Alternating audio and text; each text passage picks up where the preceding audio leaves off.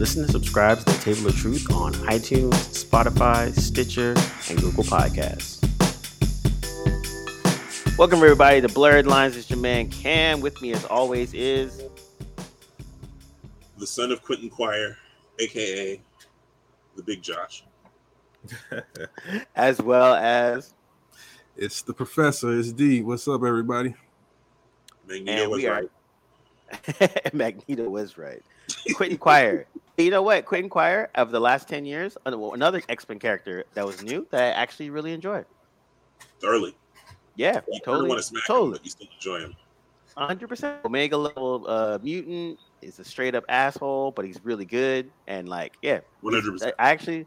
It's not bad. Out of all the characters they have, and they've been dredging out all the old ones and just kind of whatever. He's the consistent joy out there with Honey Badger, who they renamed to the horrible name of Scout. Well, he's no Honey Badger. Let's not get crazy.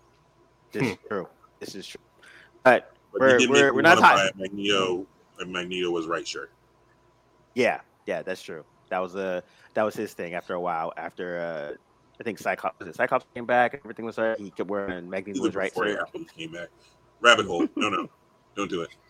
So let's get out of the bliss that we talk about Marvel and X-Men, and let's get down to the nitty gritty of everyone's favorite thing to hate, the DCEU.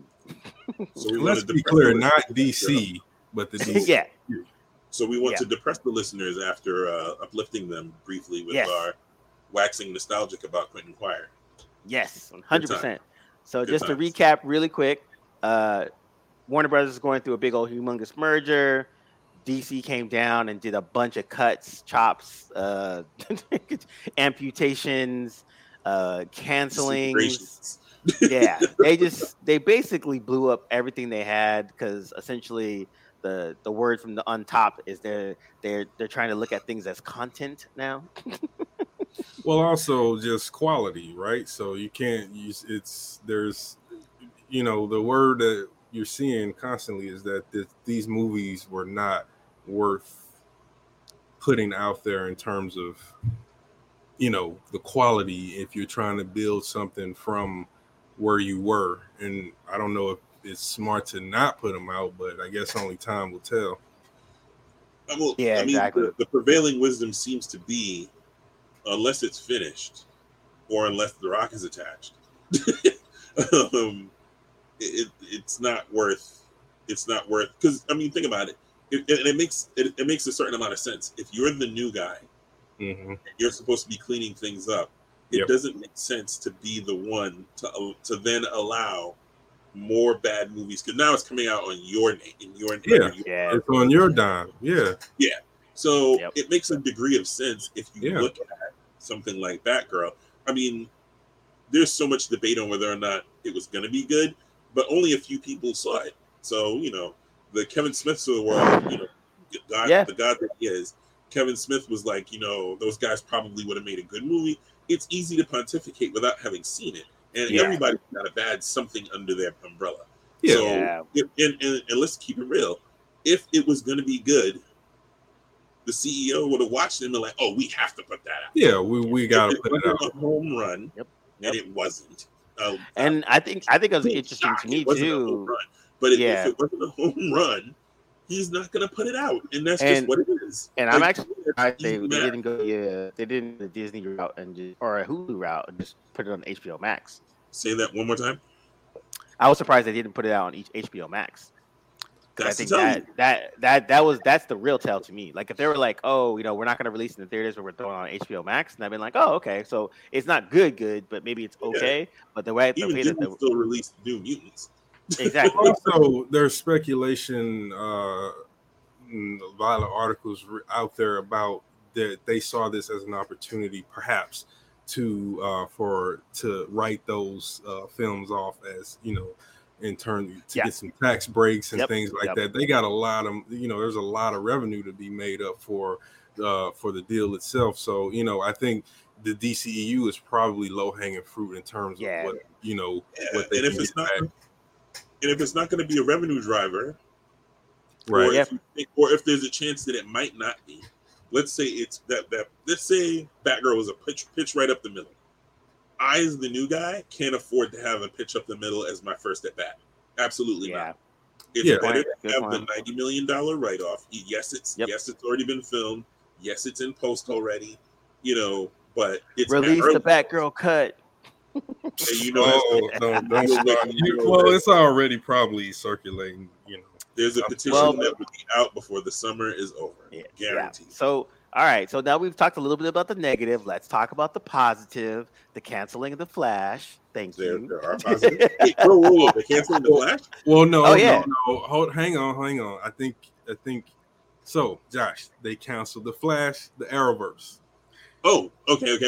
Point, the film. I was about to say that. I didn't know that. In fact, I think Flashpoint, the film, is in good graces with the powers that be.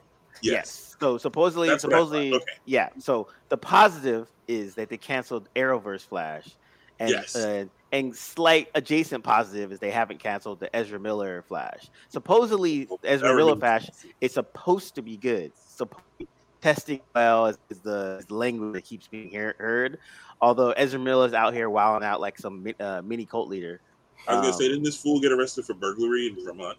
Yeah, and you know what? He stole some bottles of alcohol. Yeah, it's stupid. He's like he's at this point he's just wilding. Yeah, he's an idiot. Here you're at the helm of a multi-million-dollar movie franchise, and you're stealing something that you could probably afford without even thinking about it. And it's just a typical day in the life of an overprivileged white man. Like he's just doing all the things that he can because he can, and you know, it's just ridiculous. Which I find interesting that his behavior is kind of running away from the narrative of what the film possibly will be. I mean, it's hogging up the headlines, and yet there hasn't been any talk of perhaps killing that film, and we don't even know if you're talking about cult-like activity. I expect more stories to come out about this dude in the coming months to years, probably some even more disturbing things. So it'll be interesting to see how they handle that. But I know that film is supposed to, rumors, I don't know for sure, but rumor has it it's true in its title, which for those of you listening know any history of the Flashpoint, it's when Barry Allen resets things in the DC universe and basically tabula rasa, blank slate. And for the other characters, not so much for him, but because Barry jacks up everything, it makes for an interesting narrative that can Why are you laughing? Barry never jacks things up. What are you well, no. Hashtags Barry's fault. Well, the other also rumor too is what they might other rumor, which again, fan service is always, you know how these things are. The other rumor is to deal with the Ezra Miller situation, they might Wally West him. So at the end of Flashpoint, Wally West is almost like erased, and so he's like not Flash, because prior to Flashpoint, there was like a lot of like basically Wally West was the Flash for a good 20 some odd years. Yeah. And then they had you know Barry come in, blah blah blah. So most people know Wally West's character, his personality. Wally West's personality is basically Flash on Arrowverse, essentially. And so when wait. I thought I thought Barry in the movies was more like Wally West. Honestly, I would say both, because because Wally West was pretty much Flash since Crisis on Infinity Earth. That was like 86. Well, he's been at. Well, Wally was he the Flash? Was he the Flash before or after Barry? He's after. After Barry, right? So Barry's from the 60s, went all the way up into the 80s. They did Crisis on Infinity Earth. You know, Barry dies, and then Wally West takes over. He's Kid Flash, blah blah blah. So he was basically Flash for all of the 80s, 90s, 00s, the aughts as they call it these days. And then Flashpoint happens, and then they go back to Barry, right? So the Flash that most people know is personality-wise is Wally West. So that's why the iteration in DCEU and in the Arrowverse had the qualities of what Wally was. And then when they had Flashpoint, they 52. That's 10 years, which is really crazy. I didn't realize that until recently.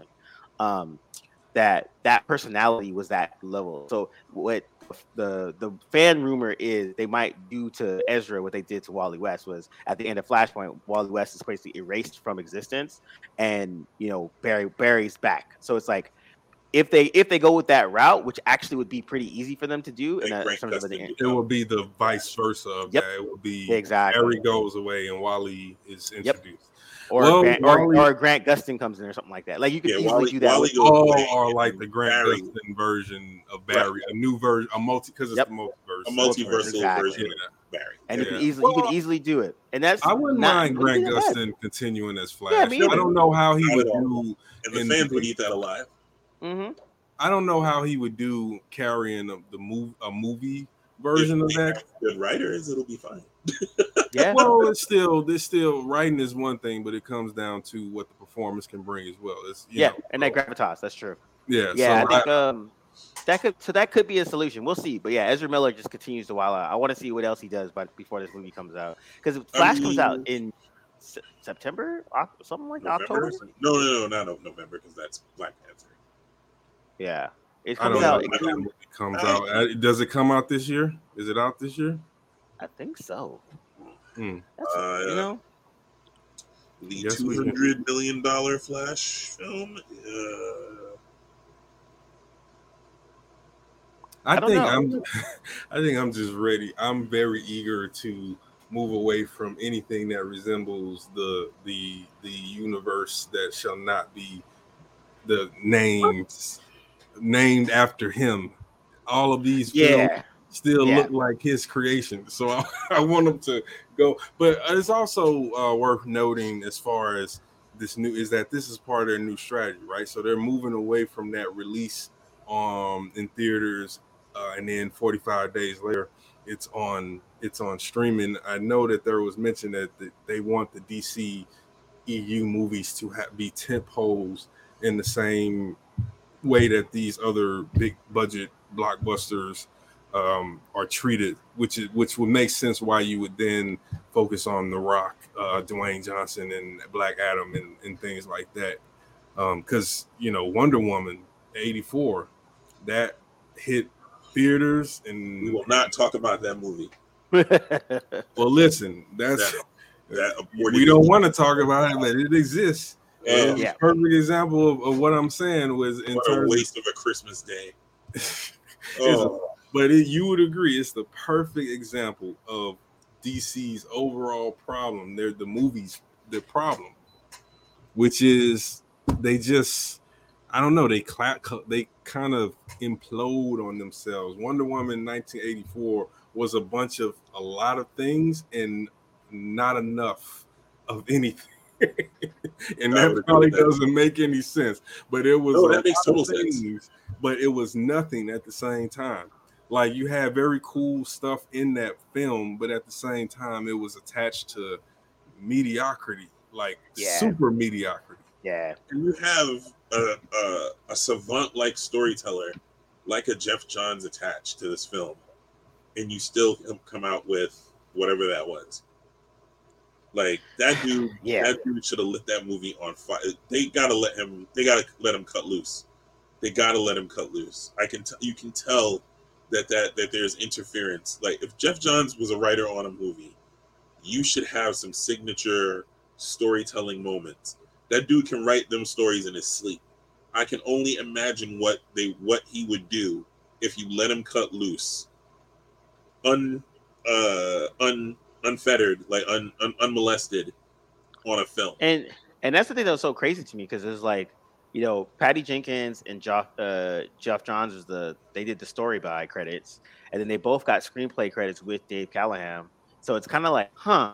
So it's what happened? Right. That's the part that I don't get, because Callahan's interesting too, because he has credits like, he also did Mortal Kombat, he also did Shang-Chi, he also did Zombieland. The new Mortal Kombat? Yes, he did Mortal Kombat. Okay, so that disqualifies him, but Shang-Chi was Shang-Chi, and Shang-Chi is fine. Shang-Chi, that's what I'm about to say. That one is good. That is the most the most schizophrenic resume ever. Yeah, exactly. Yeah, and then what was the next one? You named one after Zombieland, Double Tap. Yeah, I enjoy Zombieland. Yeah, that's what I'm saying. This dude is all over. This dude is all over the place. Like I'm gonna go from, and then on top of that, he also did the Expendables. I don't know what. So he's got kind of a style that wasn't that he tried to bring to Wonder Woman 84, and it didn't work. But my biggest thing was, and this just shows you again, when that film came in front of the people who were making the decisions, he saw that and then still decided to invest millions on marketing because they marketed the shit out that film. Like that film was highly marketed. Well, what's humorous to me, and this is where our man in the field, D'Angelo, will probably recuse himself, but it's comedic to me that William Hamada, is his name William Hamada? Hamada is on some. There's a report that he almost quit over Batgirl. I'm just like, dog, you didn't quit over Wonder Woman 1984. you didn't, like, my man. You want to hang your hat on you want to hang your entire career at Warner Brothers on Batgirl, but you didn't hang it on Wonder Woman 84. It's crazy. Right. Exactly. Okay, guy. And it's funny because you have how many DCEU movies has there been that are actually released so far? What, about 15, about 11 or 12, something like that? If that. And out of those, I honestly have only found maybe the Suicide Squad and the Batman rewatchable. Right. I know that there are others that are decent, like Shazam's decent, Wonder Woman's decent. Yeah, they're rewatchable. They're all decent, but you said like watchable, like rewatchable. Yeah, like if I'm gonna sit down because I want to enjoy a movie random, I would pop in the Batman because I might be in a detective mood. I might. Joker was not. If I consider that film as being sort of like what if in the multiverse, then it works. But if I'm looking at him as being the Joker, no. I was being sarcastic.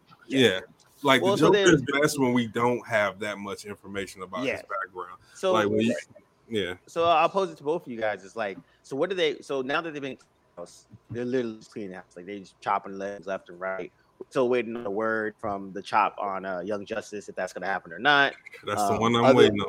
Other things that haven't got chopped officially yet are Stargirl, the Black Canary spinoff, the solo movie, and I think those are the only three left that they haven't really said anything about. There might be something else I'm forgetting. Because I think there was recent news about. Was there recent news about Titans, or were we talking about? They haven't said anything about Titans. So Titans, Young Justice, and Stargirl haven't had any news about it. And Superman and Lois. Superman and Lois. Superman and Lois is ongoing. That's not going nowhere. I mean, I didn't think. I don't think it's up. I think it was up for renewal last year, so it got renewed. So I think they're just gonna keep rolling with it, and it's popular, and it's actually not terrible. So if that's the case, so then then what do they do? Like, where do they go from here? Wow! Oh God! Like I was thinking about this the other day. Like what do you do? Like you're the head of Warner Brothers. You have a catalog of some of the most iconic characters of all time in the history of man. You are inheriting the last 20 years of bullshit. you literally put everything down. He's like, you got the Batman out. That is good. People liked it, enjoyed it, yada yada yada.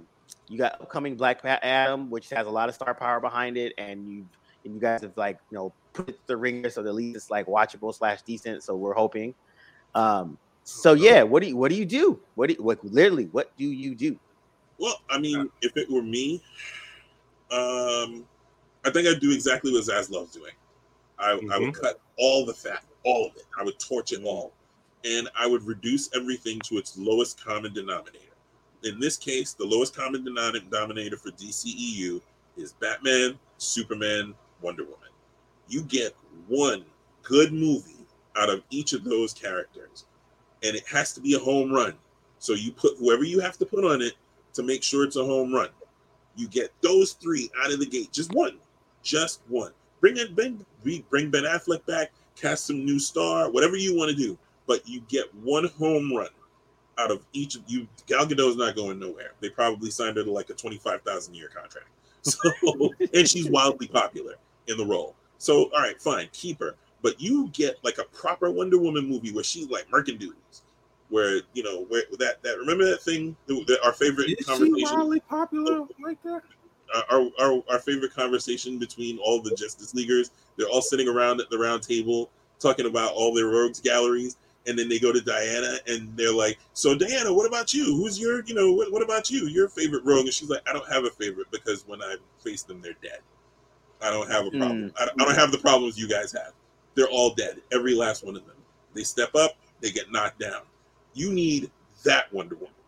You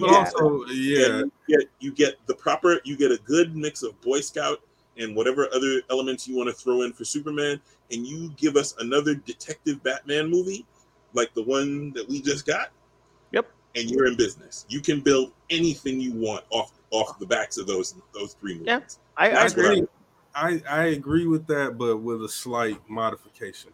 I don't think you need all 3 of them. You just need one. And I think the thing is, what you do is you introduce one and you establish that the other 2 exist already. If you're going to go with the whole shared world, because you can always throw them into a situation at any time. And besides which, you kind of want to leave it open so that some of the other roster that are more available come through, because there's a lot of stuff you can do. You can even do a Batman film, a Nightwing film where again Batman exists in this world, but he isn't the sole focus. Because I think what they try to do before by cramming them all into one movie and then really trying to focus on Superman, but doing it in a way that was too akin to Batman, or after we just saw the Dark Knight, Nolan's Dark Knight trilogy, and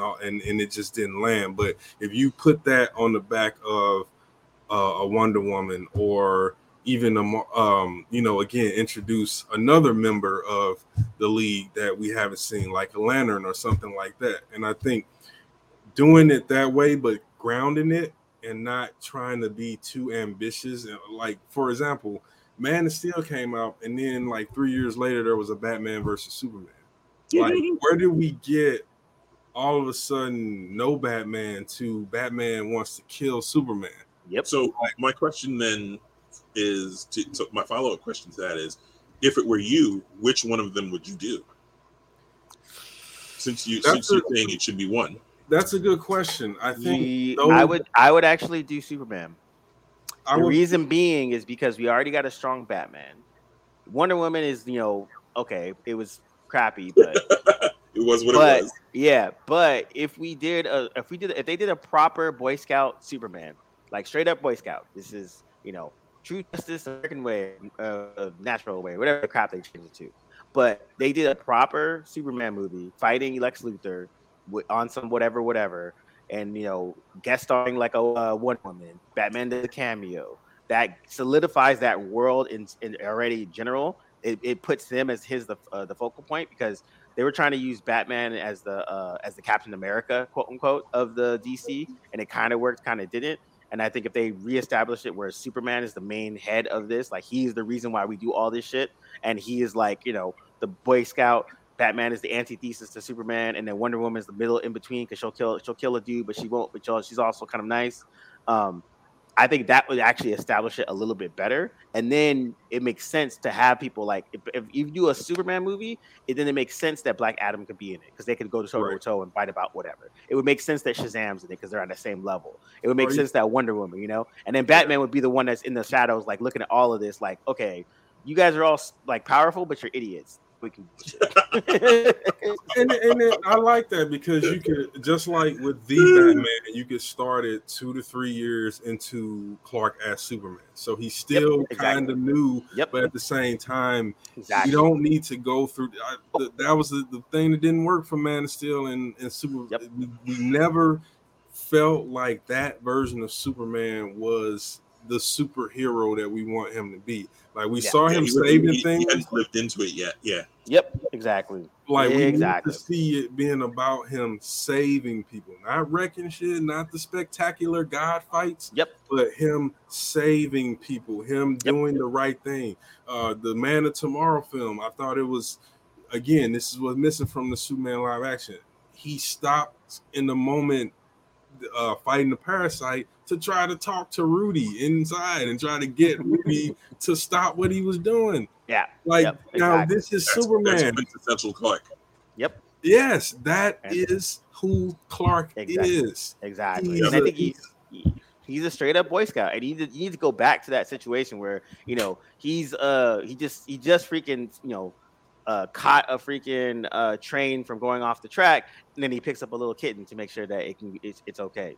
Right. Exactly. Like you need to get back to that aspect of it, and then you inhabit the world of, oh yeah, but in the same type of world, there's Batman doing Batman shit. There's a whole Amazon doing Amazon shit. Let him go freaking visit Themyscira or whatever and talk to Diana about some shit because they're on the same level. Because eventually it will be his idea, knowing that there's a Wonder Woman, knowing that Batman, he's worked with the world's greatest detective, because there are some things that he can't do with just his power. Exactly. Now he's thinking. Now he knows there's a Lantern out there. He knows there's Shazam out there. Oh, what do we do by the third movie, the last Superman movie? Guess what we just formed?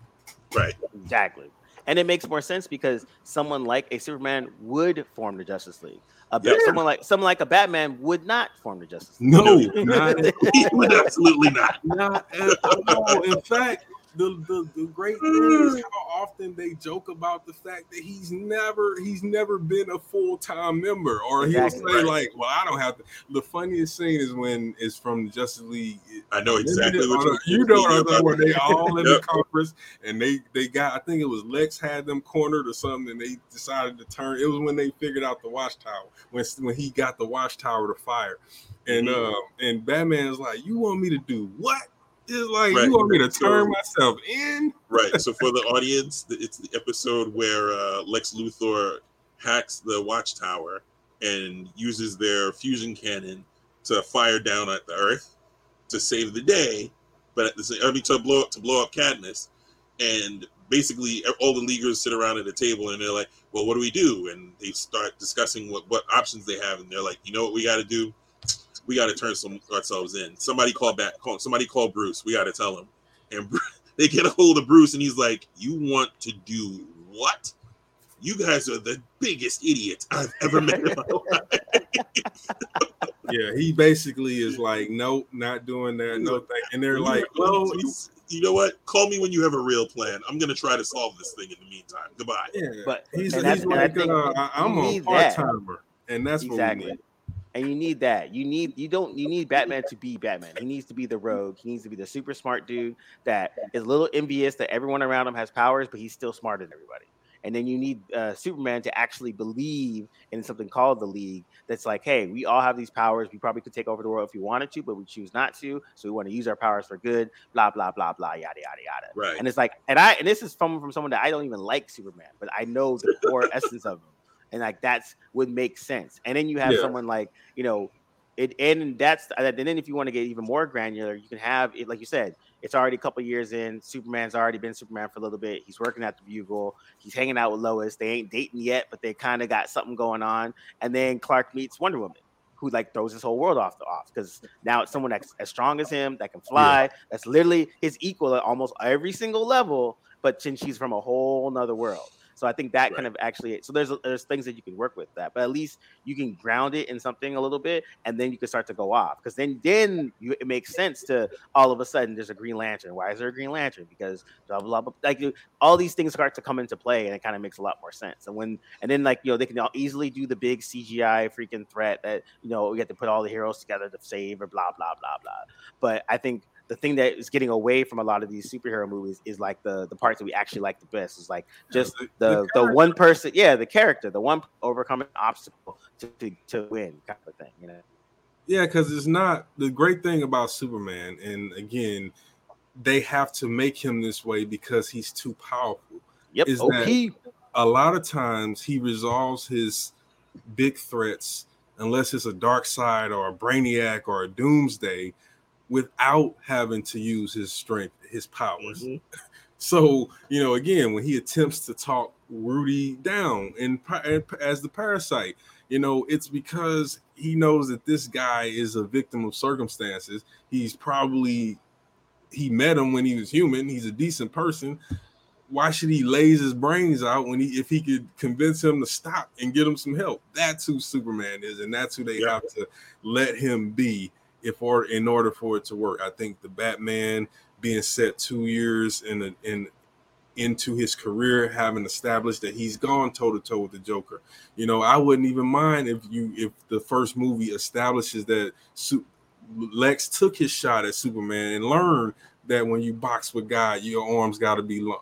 But that don't mean that Lex isn't still there. You know what I mean? And we come up with another enemy like Metallo or something like that. Let Lex be the mayor of freaking Metropolis already, or something like that, where it's like, there's levels that, like, we know that Lex is there, but he's not the big bad, but he's still there. And I think that's the thing. And like, that's the one thing I did like when they, in the comics, when they made Lex the mayor of Metropolis for a hot second, because it's like, again, he knows that he's the mayor, so that Superman just can't come and freaking throw him into the sun, right? Because he's too high profile. So I think those are those types of things. So I think it's like you said, like, Superman is super OP. The only reason he doesn't freaking turn to the dark side is because he has moral values, blah blah blah, yada yada yada. Like, he really is like a Boy Scout, much like Captain America, and that's why if you center it around him and then go from there, then you could have, if you let Batman be Batman, it makes sense for Batman to have the outsiders, because all of them are rogues themselves, and he's trying to teach them to be a rogue but not kill people. And then it makes sense that Wonder Woman has Wonder Woman and the people that she got around. So that really grounds the whole DC in a certain space. But now each big three is having their own lane, and then it allows them to expand from there. And I think that's the part where you can really do some interesting things. But until they kind of figure that part out, because even they're talking about what was it? One of the like article things was like, DC doesn't know what to do with Superman, and then Donny Cates was like, hire a comic book writer. Yep. It's like, dude, it really is that simple. Yeah, like, and somebody that's not gonna try to make him anything that he's not, because when you give Supes an edge, you kill the mystique around him. Why? Because Supes with an edge is dangerous. Yeah, it's not his lane at all. Yeah, like, he is the person that is restraining himself 24/7. He could literally flick and bring down the house. So he doesn't need an edge. He doesn't need a dark side. He has to be a beacon of positivity. And that's why I think when he takes the kid gloves off, and I think, was it season 2 of Justice League? When he goes up against Darkseid, it resonates, because you spent a whole 20 some odd episodes establishing, if you didn't know that already, that Superman is a Boy Scout, that he will not kill anyone, that he believes in the greater good, that he believes in trying to appeal to your lesser demons. And with Darkseid, he was like, you know what? I'm gonna have to kill you. Yeah, I've been holding and your eyes bulge out of your head when he says that. Yeah, you absolutely, and you're sitting on the edge of your seat for that fight, because you know that what hell he would have to rain down in order to take out someone like Darkseid, who is his equivalent, if not better. Yeah. And that's go ahead. No, I was just gonna say Darkseid is definitely the villain level of, like, just old like powerful. Like, he can't, like, the dude is extremely powerful. Yeah. And I think that's the thing where it's like, that's part of the reason why Injustice works so well, because in the story of Injustice, Joker uses freaking the Scarecrow's crazy dust and puts it on and basically exposes it to Superman to trick him to think that Lois is basically Doomsday. So then what he does is he takes, quote unquote, Doomsday and takes him to space to suffocate him, not realizing it's Lois. And when he realizes it's Lois and she's pregnant, and so he just killed his wife and his kid. and that snaps the man, goes up to Joker, kills him, and then like that makes sense. Yeah, like it's a straight edge. And what's great about that writing, and this is why DC, when they're at their best, they're really good, is because Joker won in that situation. Because what was Joker's goal was to break the Boy Scout, was to make him do exactly what he. It didn't matter to Joker if Superman lasered him, ripped him apart, threw him into the sun. He didn't care. He knew that was. Yeah, he needed to break him, and that's exactly what he did. Exactly. He broke the most powerful individual in the galaxy, in the universe, and brought him low. Yep, and that's when Joker is the best, when he's a chaos agent. Not the sad clown, not the bad boyfriend from Harley, not all the other BS that everybody wants to make him. Like, dude, he's a chaos agent. Like, Joker is Michael Myers who talks and cracks jokes. He's pure evil. If you can think 100%. About that for a second, that's what the Joker is in DC. He is Michael Myers who talks and cracks jokes and laughs a lot, but otherwise the same amount of pure evil. Yep, 100%. And ingenuity in that. And that's part of the reason why when Joker's on that level, super entertaining. Anything else, it's just like, I don't care about his feelings. Dark Knight Part 2. Yeah, probably the single best iteration of the Joker you will ever see. Which is why going ham, killing everything and everyone in sight. Yeah, and Batman finally snaps and just like, you know what? I can't do it no more. Exactly. I have to kill you. You're beyond. Superman should have thrown Joker in the sun like 100 years ago. Like, what's going on here? But that's also why Ledger's version has, to this day, to me, is still the best. The Nolan written version of Joker is the best live action Joker to this day, because without being too over the top, he captures every aspect of who the Joker is and what he is in DC. He's not a person with a background. He's not a person who has a moral conscience. He's an agent of chaos. He's a murderer, and he likes causing pain, and that is he is. More than Cesar Romero. Come on, that's low. That's like you know that, and then you could have named Jack after that, because I love Caesar's Joker and Jack's Joker. All right, so beyond all the DC-ness, there has been some actual good stuff in the world of like sci-fi, fantasy, and stuff. Yes, there has been good stuff. Hulu dropped the movie Prey. It was a prequel to The Predator. I didn't see it, but you guys did. How was it? D, after you. It's pretty good. I had started hearing that it was good. I had held very low expectations for it because, first of all, Predator has always been hit or miss for me. Overall, I've enjoyed all of the films except Shane Black's The Predator. I thought that was the worst Predator film that they did. I enjoyed Predators. It was underrated. But Prey is, to me, one of the three that I cite as the best examples of Predator, of that story world, of an apex Predator hunt.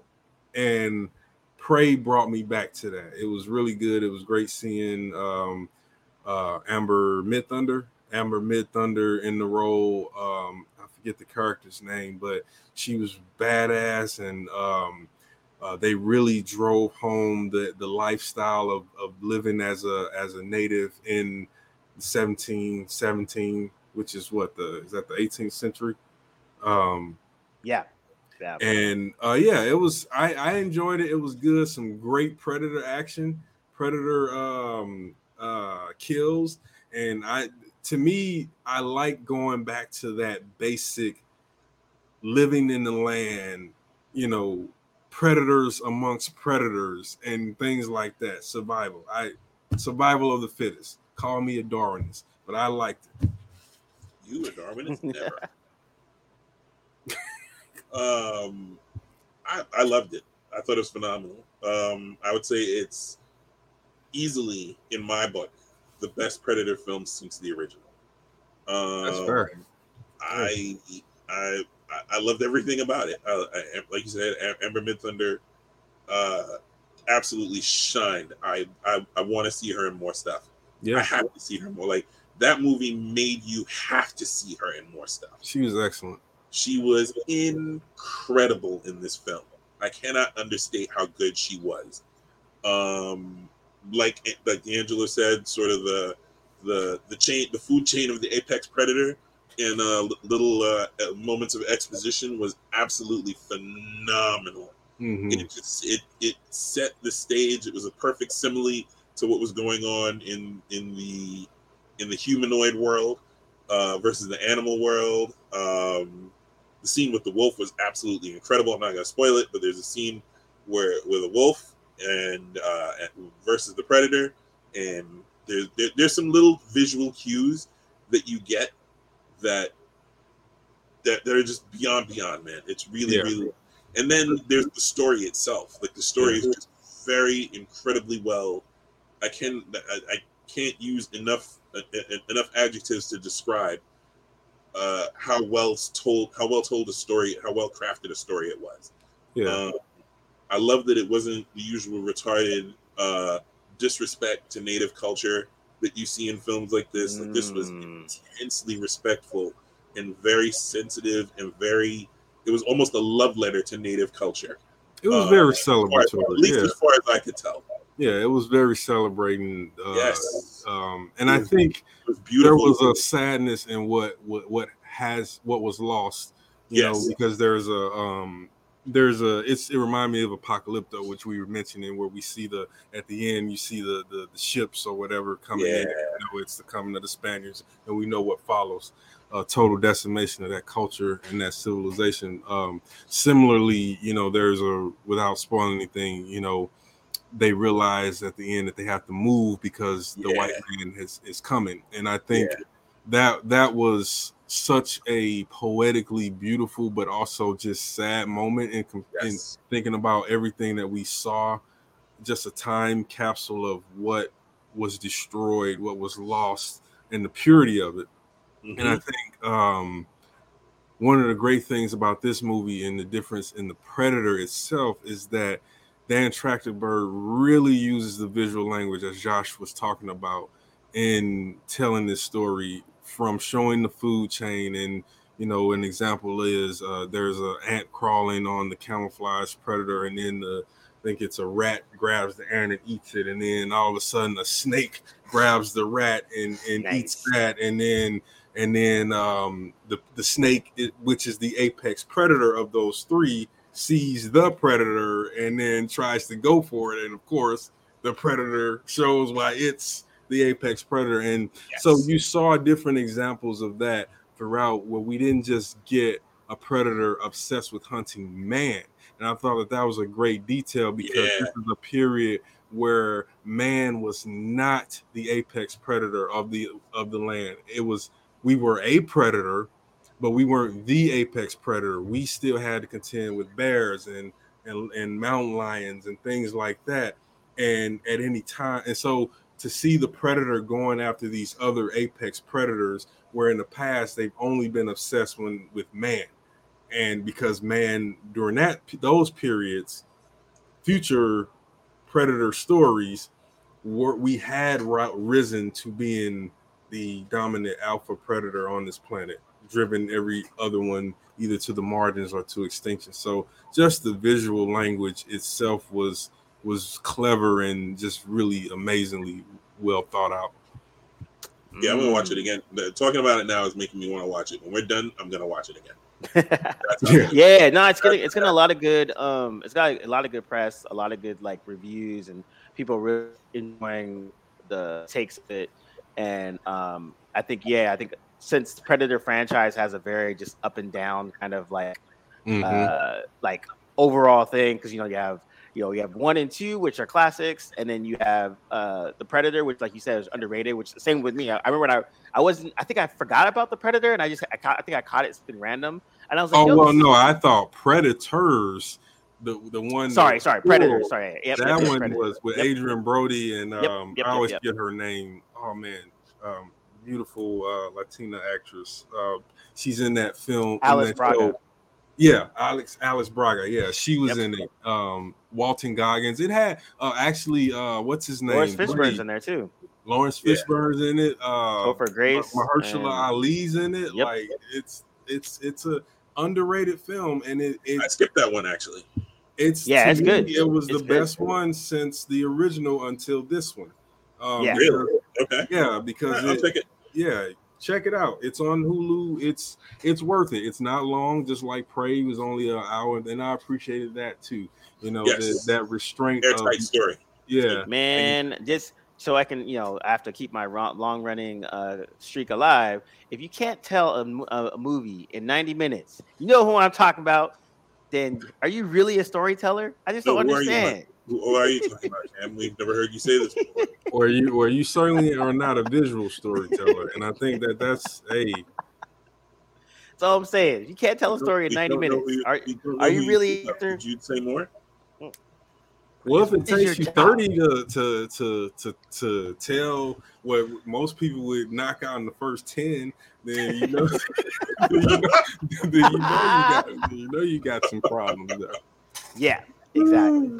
But I watched Predators and I skipped The Predator, and then not watch and then everyone was telling me how bad The Predator was, which really which sucks. One is The Predator? Is that the one? Predator's one by Shane Black. Yeah, that one came out. Is that the one with the prisoners and the predator dog? No, that's Predators. That's Predator that has the predator dog. Okay. Yeah. That was terrible, but it wasn't great. Predators is the one where they literally wake up at the beginning of the film and they're falling and they're on the Predators have put them on a game reserve planet. Right. Oh, okay.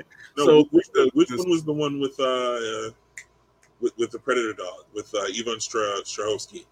That's The Predator. The Predator. That's the bad one. Because Olivia, what's her name was in that? Olivia Munn. Right. Yes. Yeah, Munn. Yeah, she was in that. Plus Thomas Jane and Sterling K. Brown. Keegan-Michael the worst use there's so many Thomas James ever. The worst use of Thomas. And look, this is after The Expanse. Like it was like, wow, 2018. They literally cast Thomas James just for that. Yep, and Jake Busey. Damn, there are a lot of people in this.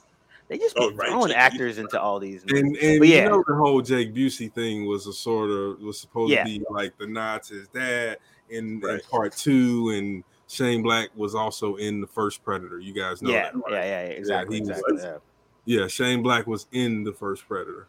He was he's the guy with he was in the glasses. He's like the first one to get killed. Oh, really? Yeah. Okay. And he goes on to be a solid director / writer. Solid. I like The Nice Guys, and that's about. Oh yeah, and that's about it. I've not seen a single Shane Black film that Nice Guys is good. Some people say they enjoy Iron Man 3. I think Iron Man 3. It was a different director. That's all I'm saying. Iron Man 3 was not a good movie. It is not a good movie. Yeah. I'm sorry. Wasn't good. Yeah. That third act was the most letdown of all letdowns of anticlimactic, if anything, in the MCU. Yeah, that was a bad one. As much as you'd love to see see Robert Downey Jr. acting, like any scene where he's doing anything is just gold. But it's way too much Tony, not enough Iron Man. Yeah, exactly. Way too much. Well, what's funny too is Shane Black did his first. And that's what was so interesting, because his first movie as a director was Kiss Kiss Bang Bang, and that was pretty damn dope. That's actually really good. That was good too. Yeah. I take it back. And he was the writer on Long Kiss Goodnight, so I was like, okay, so like he's got it. So he's very so clearly he's capable. Yeah. When he does the thing that when he's in his lane. Nice Guys, Kiss Kiss Bang Bang. Yep. The Long Kiss Goodnight. Right. There's a theme between all three. Yeah, there's definitely a thread between those. Yeah, but when you branch out, now you're talking about Iron Man 3 and the Predator and things like that, like those Hollywood kind of like bustery. Yeah, like then he kind of gets into this is a paycheck mode, I think. Yeah, totally true. Yeah, I think he really overthought Iron Man 3. Like he really like. I think it was a simpler film than it was. Sorry, it was a more complicated film than it needed to be. It could have been way simpler. I think he read Nolan's scripts and he went to work. Oh, yeah. If you look at Iron Man 3, it was a ripoff of the Dark Knight trilogy. All 3 films. Yeah. Everything from the Mandarin, the fake out Mandarin. It was all there. Yeah, it was pretty bad, man. It was pretty bad. I think and it's interesting. You're right. Like, Nice Guys was pretty good. Predator was good. Iron Man 3 was yikes. Kiss Kiss Bang Bang was good. Yeah, man, this is such a spotty record, dude. It's so shout weird. out to Shang-Chi for completely obliterating the myth of the Mandarin in Iron Man 3. Oh yeah, that was dope. That was really good. That was a great way to just clean that up. I did like it. I think still with the MCU, give me the whole shebang with the character. Yes. Like, I don't give me an OP villain. I think that's the one thing I'm a little. If Marvel can, I think to me, it's. You want an overpowered villain like who? I need King and High Evolutionary to actually be villains. That's all I need.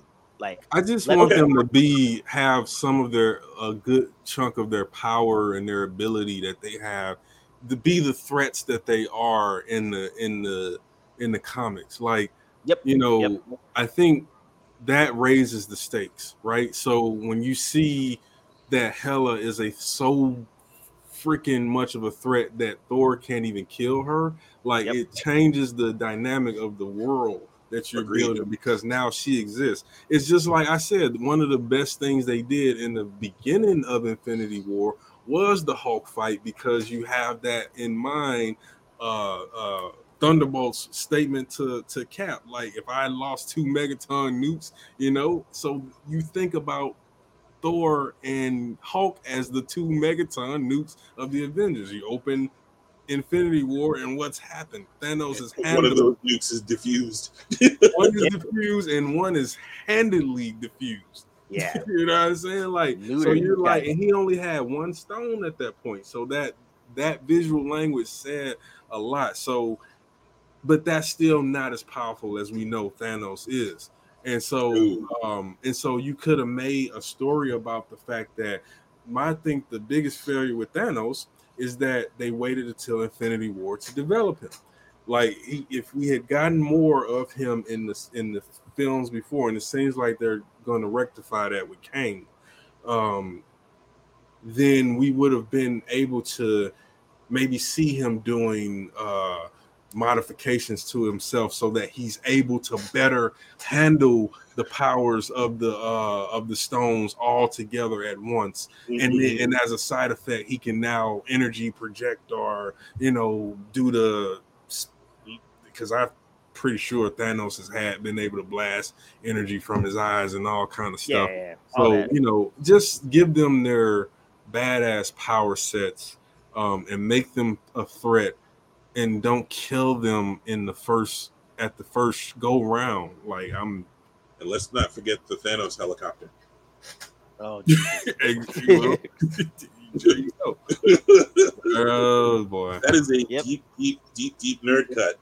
Deep cut. Shout out to anyone that gets that reference. We keeps it real here. We keeps it real on Blur Lines, y'all.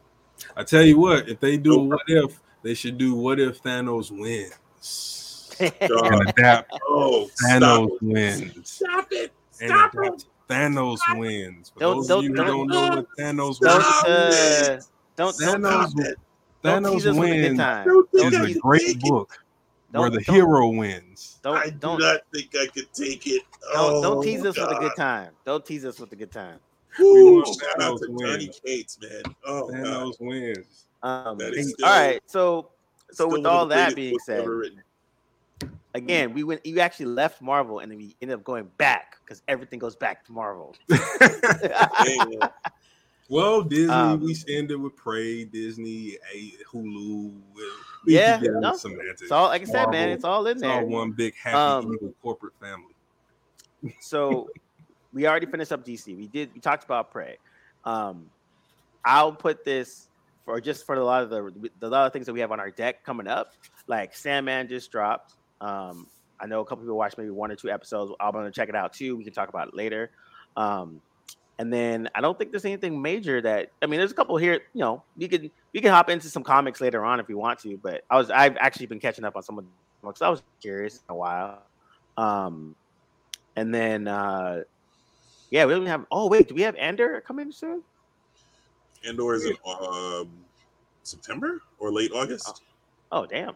Okay. Yeah, and then we got House of the Dragon coming up in 2 weeks. Yes, actually, I wish you guys really should catch up with Westworld. That's has been pretty amazing. Yeah, like it's been pretty good. It's like the Matrix meets Blade Runner meets Terminator. I love it. So so then that brings us up to our last thing that are we at content fatigue, or we were just like F it, let's just bring it on. That's a media construct. I don't think we're ever gonna get there as long as good content keeps coming. Like to me, that's a silly. I don't know who came up with that. Whatever person came up with that, you're an idiot. Like it's not like that's not a thing. Like it will get. When we had fatigue, when there was a Fantastic Four movie with freaking Miles Teller. And Michael B. Jordan. Yeah, like Michael B. Jordan. That was fatiguing. I was very tired after I watched that movie. You know what's going to cause? You know what's going to cause superhero fatigue? Another Justice League movie. I was really tired after 4 hours of that. Oh, you know what I mean? Yep. Like I was literally exhausted. That was exhausted. Exactly. And I would say that too. I think fatigue would come from. Yeah, I think that's my thing too. Where it's like, I think it's almost a good thing when people are like, "There's so much to watch. I haven't watched everything." Like, I think that's a lot better place to be in than just being on some there's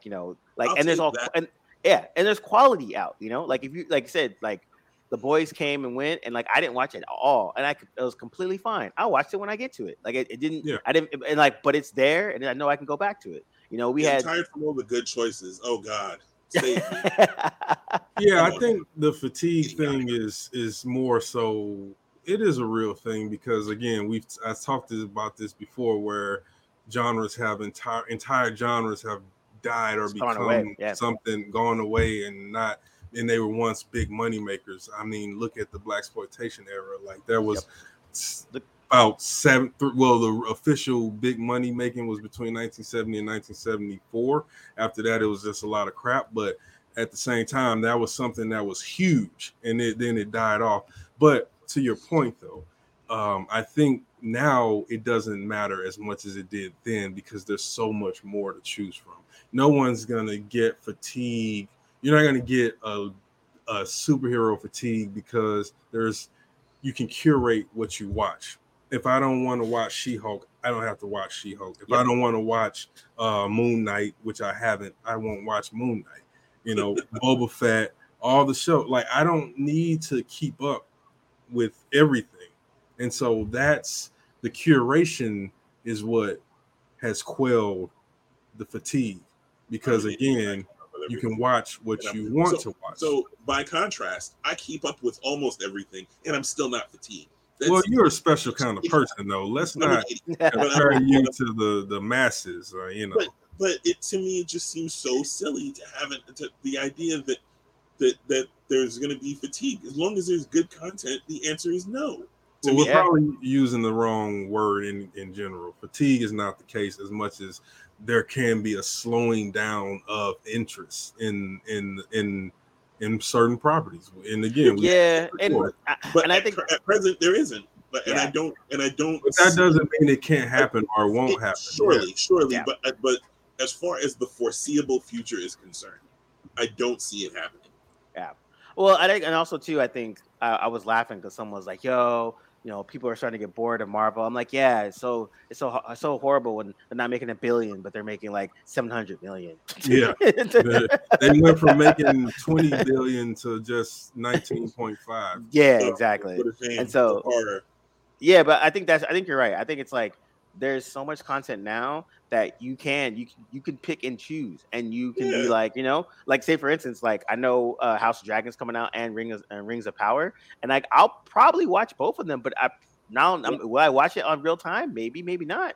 And I'm completely okay with that. Westworld's been on for almost 6 weeks now, and I really enjoy it. It'll be ending. Actually, Westworld ends, and then the following week, House of Dragon begins. Yeah, and so it's like, right. I gotta get on. I gotta get on it as well.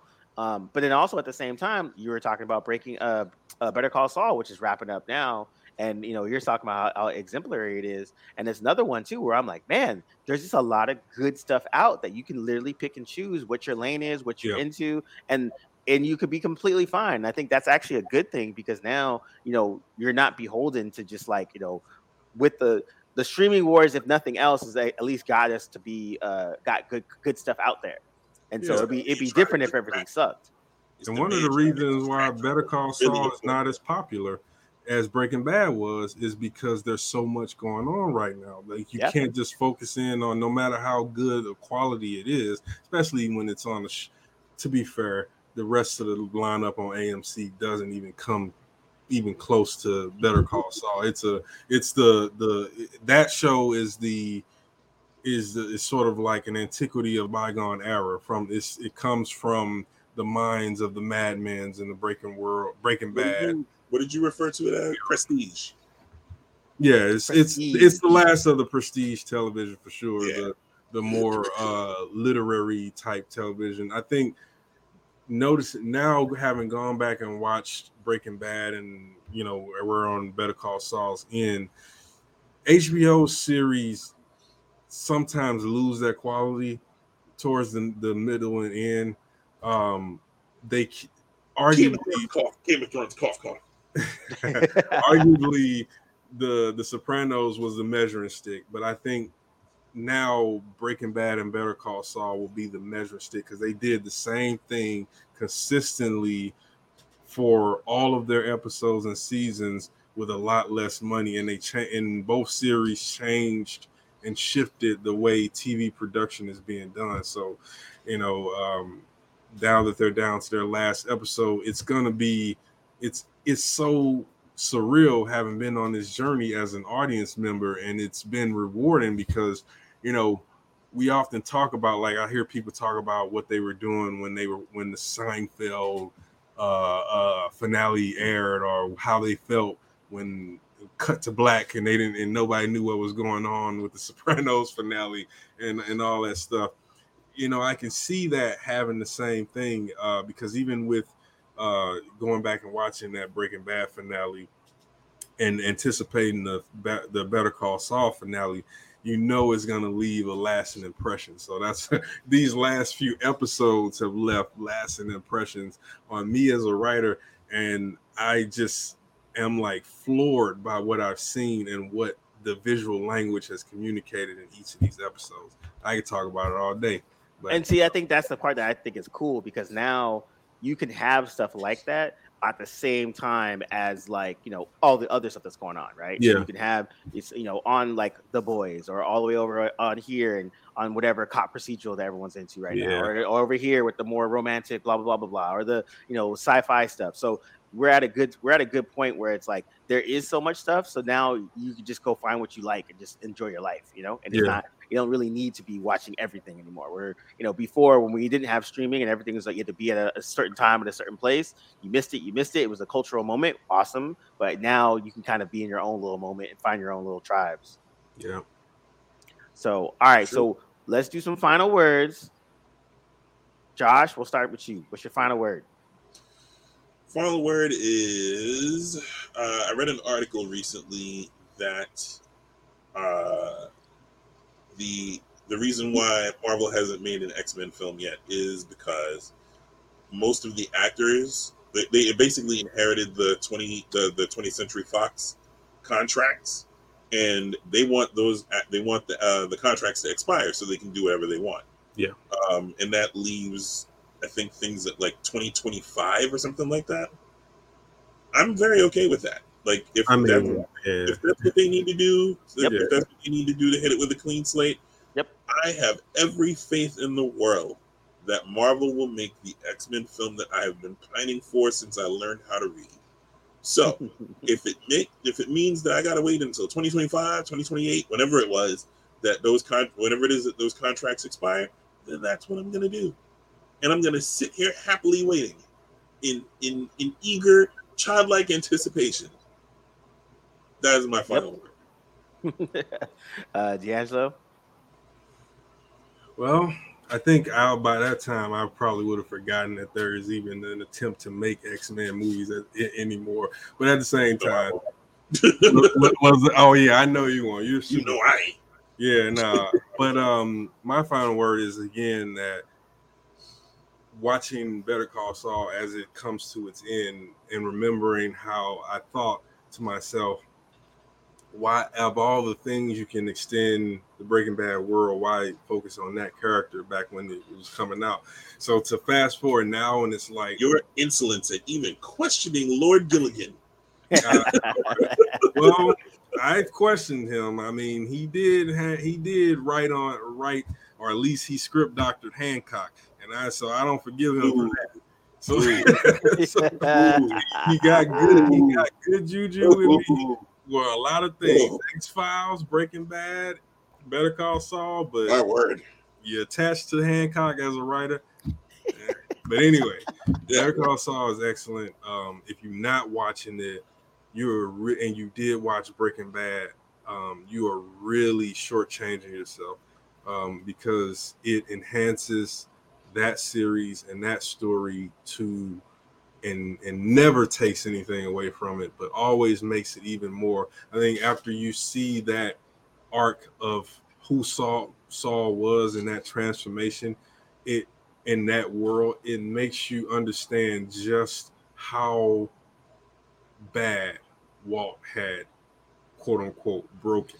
I mean, we thought he was one thing, but after you watch Better Call Saul, you understand that he was even something even more than what we first pegged him as. So yeah, it's great series. It's one more episode left, but definitely one of the last vestiges of prestige writing, television production that's on TV right now. Not just big budget for the sake of big budget, not just violence and sex and all kind of stuff just for the sake of having it in the story. Definitely the greatest example of the use of visual language. Just a brilliant series, and I'm sad that it's going away, but all good things come to a great end, to a satisfying end. So I don't complain about endings as long as they make the journey worth it. Nice. My final word, just want to give a quick RIP to the Jesus and Mero show. These two have parted ways. I've been watching them since the beginning, and that's news to me. Wow. Yeah, they're cool, but they parted ways. Amicably on doing their own thing, whatever. But they've ended their business relationship.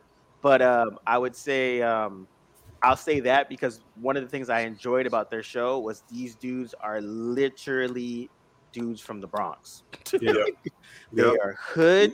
They got a little bit of home training. And one of the things I enjoyed about their show and their interviews is that they really let people that they interviewed become normal people again. Yeah. And that made for just great interviewing and just great television. When they're like, some of my favorite interviews were with Bill Hader, Letterman, Whoopi Goldberg, Chadwick. Yeah. Another really random one was Glenn Close, where before that interview, I don't think I've ever even seen a Glenn Close interview. And by the end of it, I knew that she's a Mets fan. She smokes weed. She rarely ever goes to hall. I was like, I found all these things out. And I liked it because one of the coolest things is here's Glenn Close, a thespian for a minute. Here are these hood dudes from the Bronx. And then one of the questions they ask her, they're like, yo, we heard an unfortunate rumor that you're a Mets fan. And then she's like, I'm a lifelong Mets fan. And they're like, well, first of all, 23 rings, bro. And second of all, why? So they do a 20-minute bit just on talking about baseball. Eyes light up. She started talking about the lineup. And like, again, this is Glenn Close, who is an amazing actress that I've never actually even knew that she even likes baseball. Right. And so I thought that was really awesome. And then also one of their last interviews they did with Denzel Washington, and the first 20 minutes is just talking about being up in Mount Vernon and eating being from around the way.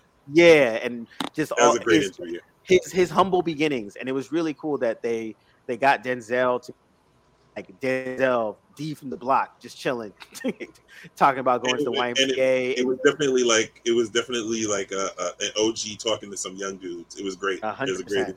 Yeah, y'all should definitely. If you haven't watched that interview, you should definitely check that 100%. out. Yeah, it's some really good ones. That's unfortunate. Yeah, and I would say that's I think their strength was that actual part of getting people to open up and just relax. Yes. And I think Letterman said it best in his interview. He was just like, he's like, if I could do a show again, I would do this, where literally we're just hanging out and having conversation.